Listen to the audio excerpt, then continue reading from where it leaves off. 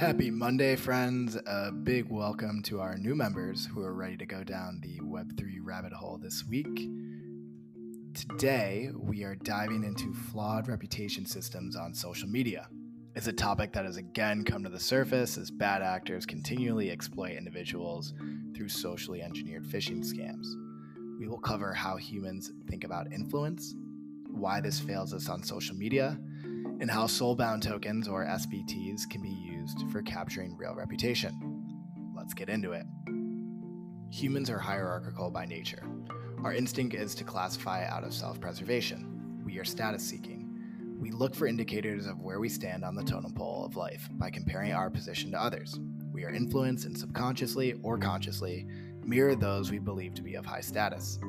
In Robert B. Cialdini's Influence, The Psychology of Persuasion, the author breaks down the 6 principles of influence. They are: reciprocation. We hate feeling indebted. If someone gives us something, we feel the innate need to pay them back in kind. Commitment and consistency. We want to be seen as being people who stand by their word. We will defend our self-image by completing actions consistent with things we have said or done in the past. Social proof. We feel safety in the decisions of the herd. When faced with a difficult decision, we are likely to follow others. Following reviews and favorites are 2 prime examples of social proof. Authority. We are more easily persuaded by those who appear to be in charge. Experts, by the way of acquiring knowledge, status, or otherwise, have an easier time getting others to follow them. Liking. We want to agree with people we like. As much as hard skills matter, you are much more likely to get the job or close the deal if the person can picture grabbing a drink with you after.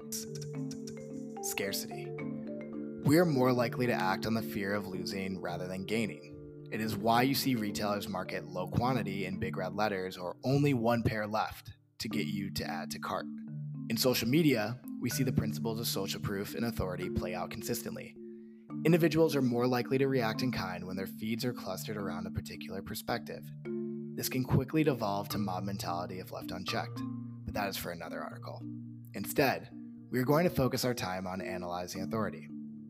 Authority is currently represented by 2 aspects of social media: follower count and verification. Both demonstrate high status, the common thinking being that if you are worthy of a massive following and the threat of imposters is so high the social media overloads need to verify you, then you must be someone worth listening to. But what if this authority has not been earned?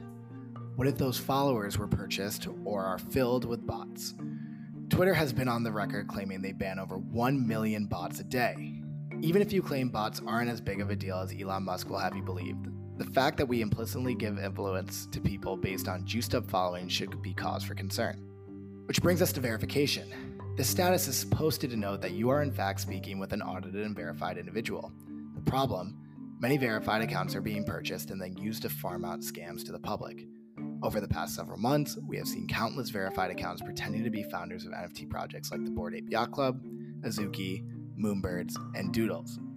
In each instance, the verified account attempted to convince users to interact with a scam mint link meant to drain their wallets. As a result, millions of dollars in scammed NFTs and cryptocurrencies have been lost as users accidentally gave approval to these malicious actors. Worse still is that in the past several days, we have seen a flurry of influential accounts like Zeneca, Keyboard Monkey, and Franklin get hacked. According to Yuga Labs, these attacks seem to be coordinated by a single group. Being susceptible to unearned influence that shapes your perspective is bad. Being susceptible to unearned influences that put your livelihood at risk is downright awful. How do we put measures in place to protect our community? What actions can be taken to regain trust in the individuals and information we receive on a daily basis? One solution proposed by Zeneca33, whose influential Twitter account with 300,000 followers was compromised this week, is more education and self-accountability.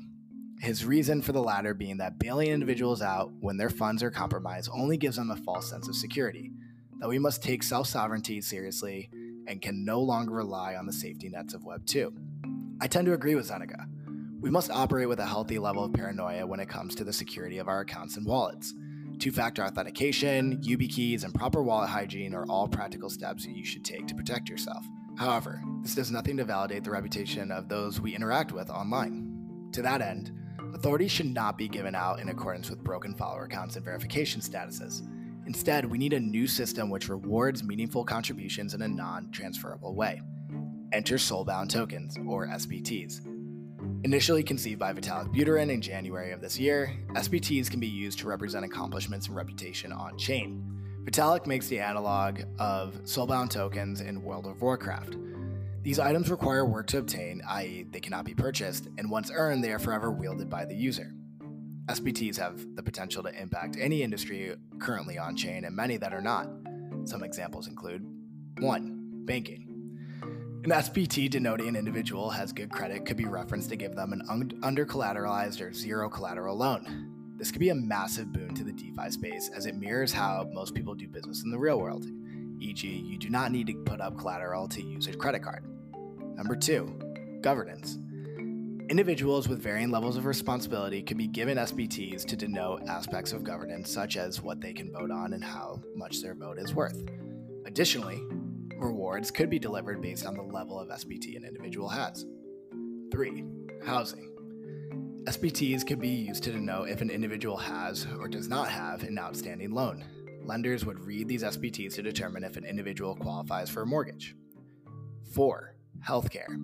SBTs could be used to denote if a person is an organ donor, has allergies, or has been vaccinated. Given the sensitivity of some of this information, we would need to protect the privacy of the information cryptographically. Permissions could be given for users to either be able to see the presence of the SBT, read the SBT, or see nothing at all. 5. Social media.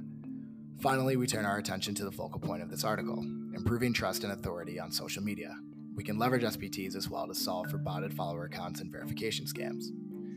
For example, we could implement SBTs tied to an individual completing a Know Your Customer or KYC application.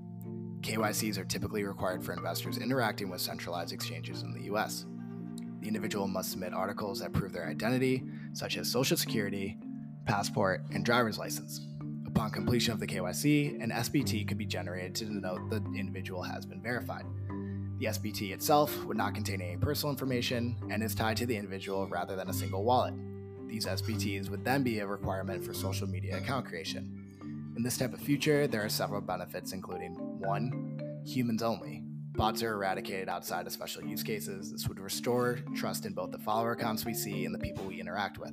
Number 2, more challenging to compromise influential accounts. In a world in which your wallet is used to sign into your social media account, verified individuals could only be compromised if someone gains access to their wallet. Further, we can move away from our reliance on followers and verification to denote authority. Instead, SBTs could be leveraged to reward good actors. Similar to how POAPs are used today, SBTs could be rewarded for attendance and participation. Additionally, rewards could be displayed, e.g. a spot on the NFT 100 or Forbes 30 under 30. In this way, our wallets would start to become less about what we buy and more about who we are. So how do we get there? Fortunately, many companies are taking varying approaches to tackling reputation online. One is Proof of Humanity, an online chain identity registry where application approval requires others to vouch for you. The application consists of creating a profile, including a video submission to prove they are human. After submitting a deposit, which is a scam deterrent, other users in the network can vouch that the applicant is indeed who they say they are. Once approved, registration is denoted on Ethereum mainnet. Proof of Humanity hopes human authentication will serve use cases like universal basic income, DAO voting, i.e. one person cannot spread their votes across multiple wallets, and reputation systems, examples being credit scores and rep points. Curious Addies is using SBTs to reward individuals who ask and answer questions on their platform.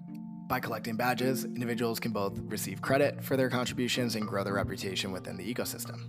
Disco is taking an off-chain approach to reputation. Using decentralized identifiers, DIDs, an individual can prove ownership over verifiable credentials, VCs, for either themselves or others. These VCs are akin to SBTs and are used to represent identity, reputation, and membership. Relying parties, like applications, read VCs to inform what actions to take. For example, a VC could be used to denote membership in a DAO. Upon the relying party recognizing the VC in an individual's wallet, they are granted access to the DAO's Discord. If you have the time, I strongly recommend listening to Disco's CEO, Evan McMullin, and Vitalik discuss the pros and cons to on- and off-chain reputation systems. Solving for reputation online has the potential to restore trust in our digital communities. By rewarding good actors and rooting out malicious ones, we will build a system based on merit and authenticity.